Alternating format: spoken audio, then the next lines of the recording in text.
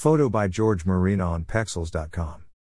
A sitemap is a file where you provide information about the pages, videos, and other files on your site, and the relationships between them. Search engines like Google read this file to more intelligently crawl your site.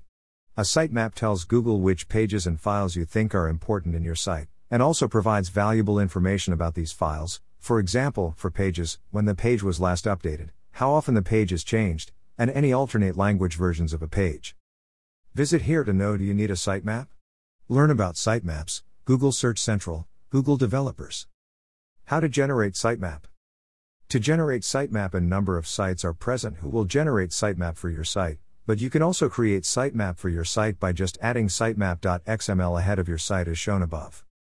Create your Google sitemap online, XML Sitemaps Generator, xmlsitemaps.com.